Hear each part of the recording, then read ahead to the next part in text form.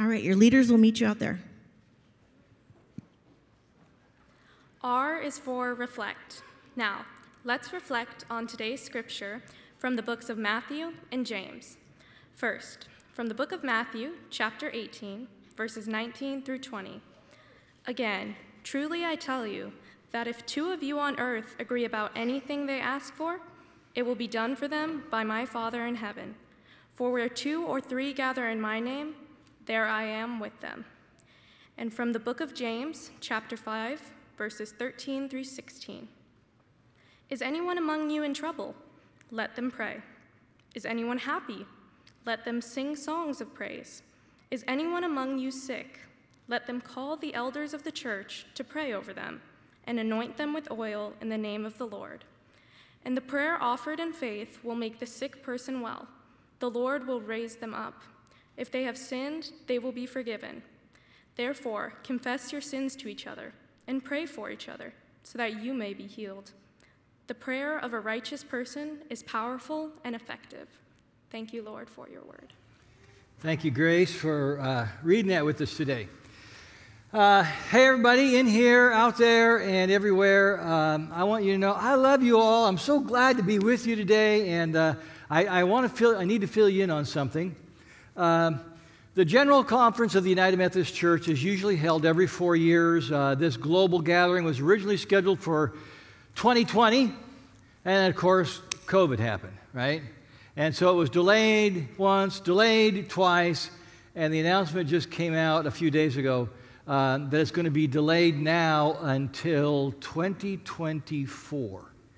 Now, back in 2020, there was sort of a general consensus that the United Methodist Church was going to become 2 denominations, and local churches would decide which one they wanted to be a part of, but that's not going to happen this year. And so we'll see what happens. In a way, I'm kind of relieved, but in another way, I wonder if it's healthy to keep delaying things. We'll see. In the meantime, our mission is to carry on with Jesus' mission of helping more and more people come to know Him and belong to Him and become His disciples. Let's pray. Oh Lord our God, we put our trust in You. Faith Westwood is Your church, and You never abandon Your people. So, Lord, unite us, lead us by Your Spirit, feed us with Your word, engage us in Your mission. Lord, we will follow You wherever You lead. Jesus, we pray by the authority of Your name. And all God's people said, amen. You know, a lot of times I meet couples, before their wedding. We have a few sessions together, and sometimes on some of the sessions, I'll ask them to reach across their chairs to each other and join hands, and then I pray over them. Pray a blessing over them as they prepare to enter into this covenant in their wedding. Now, what difference does my prayer make? I don't know. I hope that they will experience God's presence, God's blessing upon them, experience God's gentle guidance in the direction of their lives. Maybe, though, that they won't experience the impact of that prayer until a later time. But I trust that God will use that prayer for good. This is our 4th Sunday in our 8-week series called The Prayer Course. And anyway, Thursday evening, I was driving back to the church office. Matter of fact, I was going to meet another couple that are planning to get married. Anyway, I came up to a stoplight and pulled up behind a car, and it was a van with Nebraska plates, and it had 4 letters on it. P-R-A-Y. I thought, how cool is that? And then I see it during our prayer series, too. So anyway, I want us to review what this outline is that you've already heard parts of it, okay? Pause and be still in God's presence. Rejoice with a psalm and reflect on a scripture. ask God for what we need. Yield to God's will, come what may. So this is a guide for a personal prayer time. It's not the only guide you could have, but it's a good one, right? Today, we're going to focus on ask, like we did it last week as well. Last Sunday, we looked at petition, which is asking God to help us. Today, we're going to look at intercession, which is asking God to help others. Now, this word intercede or intercession creates a picture of standing between two people and then kind of be the connector between them, all right? Last year, I got to go to a few criminal court hearings for a friend, and the attorney for the defendant interceded on the client's behalf before the judge. And we do something a little like that when we pray for someone. When we intercede, we stand between God and that person, and we speak on their behalf. For example, let's say you've got a friend who's recovering from an illness, and you're praying to God to speed their recovery.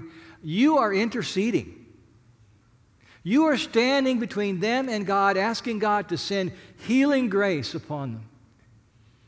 Now, I want to share with you the heart of today's message about intercession. It's very simple. Here it is. Amazingly, God lets good things flow to others when we simply ask Him. Did you know that? I mean, it's kind of shocking that it can be so simple.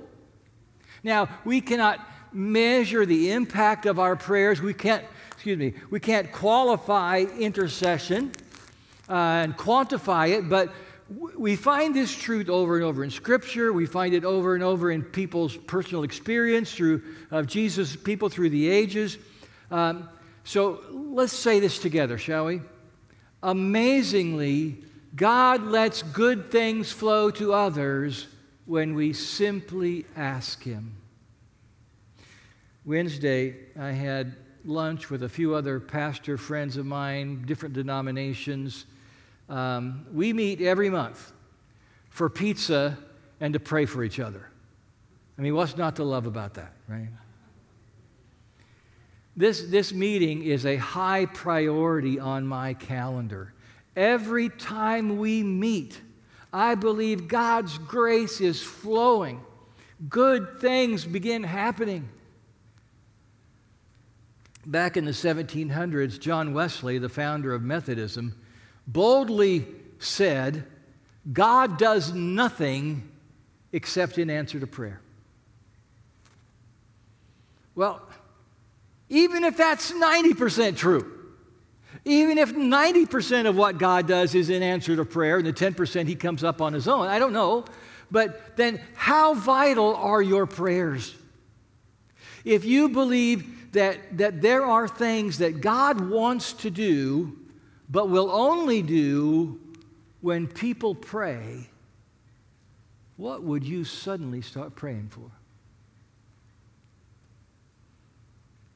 Many of us are reading the book How to Pray, A Simple Guide for Normal People by Pete Greig. And I was thinking the other day, just what we need, another Pete. We already have 4 of them running around wearing these tie-dyed capes. I was thinking, well, maybe we should send Pete Greig an honorary cape. Huh? Good idea? All right. Anyway, at the beginning of the chapter on intercession, Pete Greig says, and notice how he inserts the word sometimes. Sicknesses can sometimes be healed, curses broken, churches revived, communities shaped, catastrophes prevented, governments redirected, and the future formed by the simple power of intercessory prayer. I'd like to share with you a Zoom conversation that I had a few days ago with Brian Stobie. A lot of you will recognize his name because he's been on our prayer list a lot over this last year. This video that you're going to see is nearly 8 minutes long, so just so you can settle in and be prepared. Let's watch.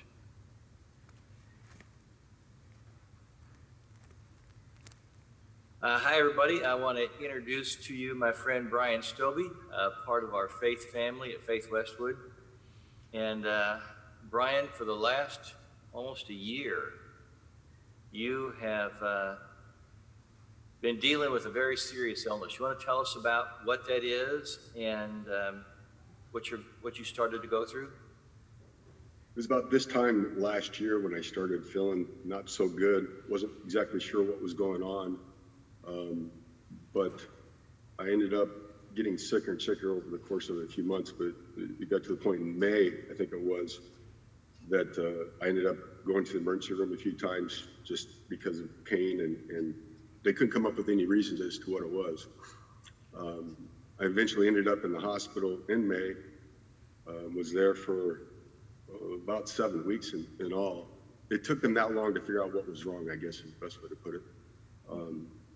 So during that time, it was pretty tough because you know that you're getting sicker, you're kind of melting away. I dropped about 40 pounds during that time, maybe almost 50. It was COVID, so we were really restricted on, the only person I really got to see was Beth. I couldn't see my babies, couldn't see my kids. Yeah. That weighs on you heavily, especially when you don't know what's going on. Got to a point where I was pretty much saying goodbye to everybody because there just wasn't any answers until it was the end of June, 1st of July. They had determined that what my problem was a form of leukemia that is usually found in younger men. And it's called large T-cell lymphoma that is alkaline positive. All of my lymph nodes were getting bigger and bigger and bigger, and they were starting to overtake my organs in my body. They were protruding out of my face, out of my neck, out of my chest, everywhere. But it took a while for that to get to that point, obviously. They took some lymph nodes out of the back of my head, out of my armpit, tested them, determined that this is what the problem was. So did they tell you, like, how serious is this? What did they say? It was pretty serious. He just said straight up that you have stage 4, pushing stage 5 cancer. It's a lymphoma. Right now, you maybe got about a 30% chance, but all that said, I believe that we can beat this. And sitting there in the hospital for 2 months, looking for an answer to something, believe it or not, getting that diagnosis was actually a relief compared to what we had been going through. Which was not knowing, right? Not knowing is the worst thing in the world. And terrible pain and weakness, loss of weight, just everything. Yes, and to watch it affect your family, my kids. The one story, the one vision that I can't ever get out of my head, among others, was that I had to have my son Brady take me to the hospital. Ended up in the ER, and the pain was getting to the point where I just told Brady, I said, look, you got to go, because I don't care if you're 23 years old or not, you shouldn't see your daddy hurting like that. He refused to leave, of course, but it got to the point where I literally ended up on the floor in the emergency room praying to God to just, whatever you got to do, make it stop. Tears pouring down my face. I felt pain before. I've physically, mentally, I felt pain before, but where I was at that moment, I've never felt that before. Well, I know that, in the fall, then you had fundraisers and, people supporting you. And of course, people here at Faith Westwood were praying for you, other people as well, everywhere. What was that like, to know that you had an army of people praying for you? In a simple word, it's humble. It's very humbling. I belonged to churches before. I've honestly had this on-off thing with God, not with God, but with church, I guess is a good way to put it. I've never not believed, but from the church standpoint, one of the most gratifying things throughout all of this was the support from the church, and not so much, I mean, the prayers I don't think I'd be here without the support that I've received from everybody at church, but also all of those in my world, right? The support that has given Beth, is my wife, has been, it made a difference for her, and that made a difference for me. The relationships that she's gained through quite a few people there at church, and I get a little jealous because she's pointing people out saying, well, there's so-and-so, there's so-and-so, and I'm like, well, I think I remember. I don't think I ever doubted prayer. I just didn't know that so many people, and so many people that you don't know, that they can have such a positive effect on what's going on in your world. And it definitely did.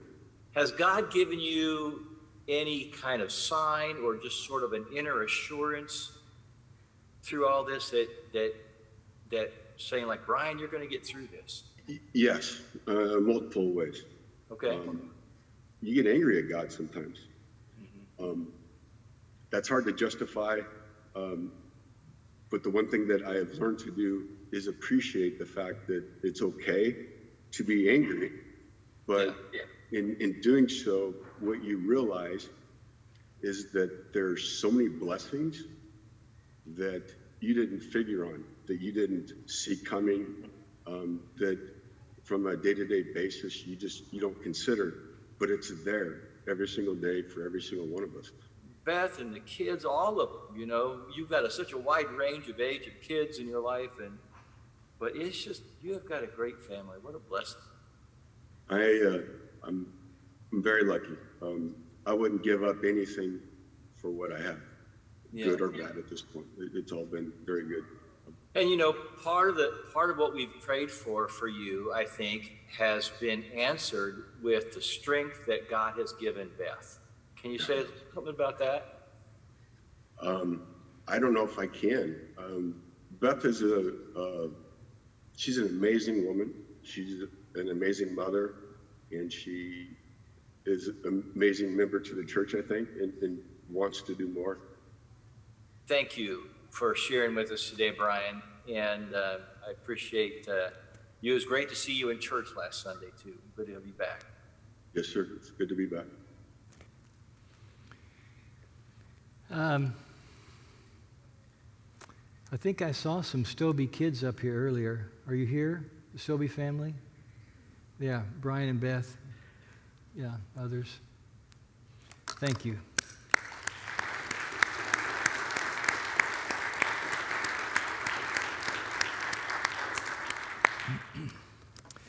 In Matthew 18, verse 19, Jesus says, if two of you on earth agree about anything they ask for, it will be done for them by my Father in heaven. Now that is quite a promise. Does he literally mean anything? I think it's always good to look at the context of a verse like this. I would not say that Jesus is signing a blank prayer check. Here it is. Prayer is still always about linking our wills to God's will. Now, on this occasion, Jesus is talking about helping a sister or brother in Christ who has fallen into sin and maybe even suffering the harmful effects of that sin. And you are praying for this person because you love them. And you don't want to see their heart hardened against God. And you can be assured that when you pray, God will be at work in this person's heart and mind. They may resist it, but God is not going to give up. God will keep at it. Amazingly, God lets good things flow to others when we simply ask Him. Many of us are learning how to be a blessed friend with people that we know who don't yet know Jesus. And as blessed friends, one of the things we do for them, the be a bless, is what? Begin with prayer. And so we pray that God will be working in their hearts. We know that, it doesn't happen overnight. A lot of times it can be slow. But God's grace is flowing. and we can look forward to seeing things happening. James, the brother of Jesus, says that if you're sick, you should call for the elders of the church to come and pray for you. And who would be the elders of our church? Well, I think you could, that doesn't have to be official. That can just be like people that you know and respect and would love to have them come pray for you. And so I would say don't be afraid to ask.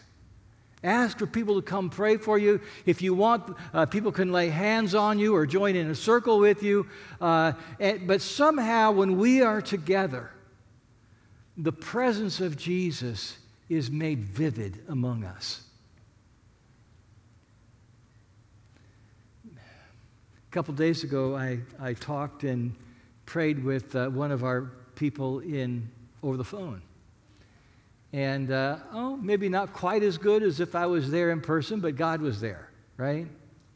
And God used it, and I believe that every prayer adds something to the work of grace in this world. James 5:15 makes this bold claim: the prayer offered in faith will make the sick person well. The Lord will raise them up. Now, I like this verse, but it can also be very hard to hear, because we've all prayed for a sick person who did not get well, haven't we? But I want you to know that James's letter is written in the style of Jewish proverbs. There are a lot of comparisons between the Old Testament book of Proverbs and the New Testament book of James. And so I would see this as more of a proverb than a promise. And a proverb is about what is generally true, what usually happens, not about what always happens. Even the Apostle Paul, who had witnessed many miracles, he prayed one time for God to take away his painful thorn in his flesh. Didn't happen. Now, miracles do happen, but they don't always happen, and I would even say they don't usually happen. I mean, if mind-blowing miracles were a part of everyday life, they wouldn't blow our minds anymore, would they? We would just see them as normal, the way things are, and you could go and climb up on your icy roof and not worry about falling down and breaking your leg, because you could just call over your friends who would pray for you. You'd be better by supper. But that isn't the way life works, is it? Whatever we ask for must align with the heart of God. It must be something that God is willing and eager to give, and He's waiting for you and I to ask. A few years after Jesus' resurrection, his friend Simon Peter was in prison for telling people about the Lord. Acts 12:5 says, Peter was kept in prison, but the church was earnestly praying to God for him. So, while they're interceding at this all-night prayer meeting, Peter is awakened by a heavenly messenger and led out of prison and led through the streets of Jerusalem and to the house where his friends are gathered. He knocks, and when they open the door, they are shocked to see Peter there. Sounds like us, doesn't it? We pray and pray and pray for something, and then we're surprised when it happens. And yet, we also know that not long before Peter's miraculous release, one of the other disciples, James, was beheaded. Now, I'm sure the sisters and brothers were praying for him too. Why did God save Peter and not James? I don't know. I leave it to the mysteries of God. But I do know that Jesus predicted that his followers would suffer, that they would be persecuted. And it's in our suffering that we shine most brightly for him. You know, there is a lot I do not understand about prayer. For example, does it make a difference how many people are praying for the same thing? You know, will God do more if 100 people are praying than if 10 people pray? Possibly. Sometimes. I'm not sure. I mean, it certainly can't hurt, right? And yet, there is more mystery than math when it comes to prayer. I mean, prayer is not about simple calculations of how many people prayed to make it effective. You know, for me, a lot of times, the limiting factor for me in intercessory prayer is not how much my faith is. I mean, Jesus said God can do a lot with a little bit of faith. Even his disciples, he said, yeah, you have little faith, but they were still his disciples. For me, the limiting factor is not so much faith, it's more likely to be love. It's more likely to be my limited ability to care enough for people to be praying for them and to keep praying for them. And so I often have to ask God to give me the love that I need to be that kind of intercessor. And I also find that, you know, if I've got the big, long, week church prayer list, you know, I don't try to take it all in one chunk. You know, spread it out through the day, through the week, whatever, so that my heart can be in it. But here's what we do know. Will you say it with me one more time? Amazingly, God lets good things flow to others when we simply ask Him. And so now we're going to move into the ask portion of our worship. Our bishop, Reuben Sines, has written a prayer based on Psalm 91 for us to use today to pray for Ukraine. Those of you who are worshiping in person, did you get the card when you came in? A lot of you did. And I also put it up on the screen if it's easier for you to read there, or for those of you at home so you can pray with us. Let's pray. Loving God of all peoples and nations, hear us when we call you. Answer our prayers and show us your salvation. We unite in prayer with people of faith throughout the world for a swift end to the war in Ukraine. We pray for the men, women, children, and families fleeing their homes in fear because of the terror and destruction that wastes their communities and way of life. Be their shelter, a strong refuge and fortress. Cover them with your pinions and give them refuge under your wings. Send forth and give your angels charge over the dissenting voices, delegations, leaders, and governments that speak out for peace and seek an end to war, granting them success. With your Spirit, lead your churches to be agents of spiritual and temporal comfort, hope, and strength. Christ of all peoples and nations, Prince of Peace, for the sake of your sorrowful passion, hear our prayer and have mercy on us and on the whole world. Your reign of endless peace, justice, and righteousness come on earth as it is in heaven. Amen.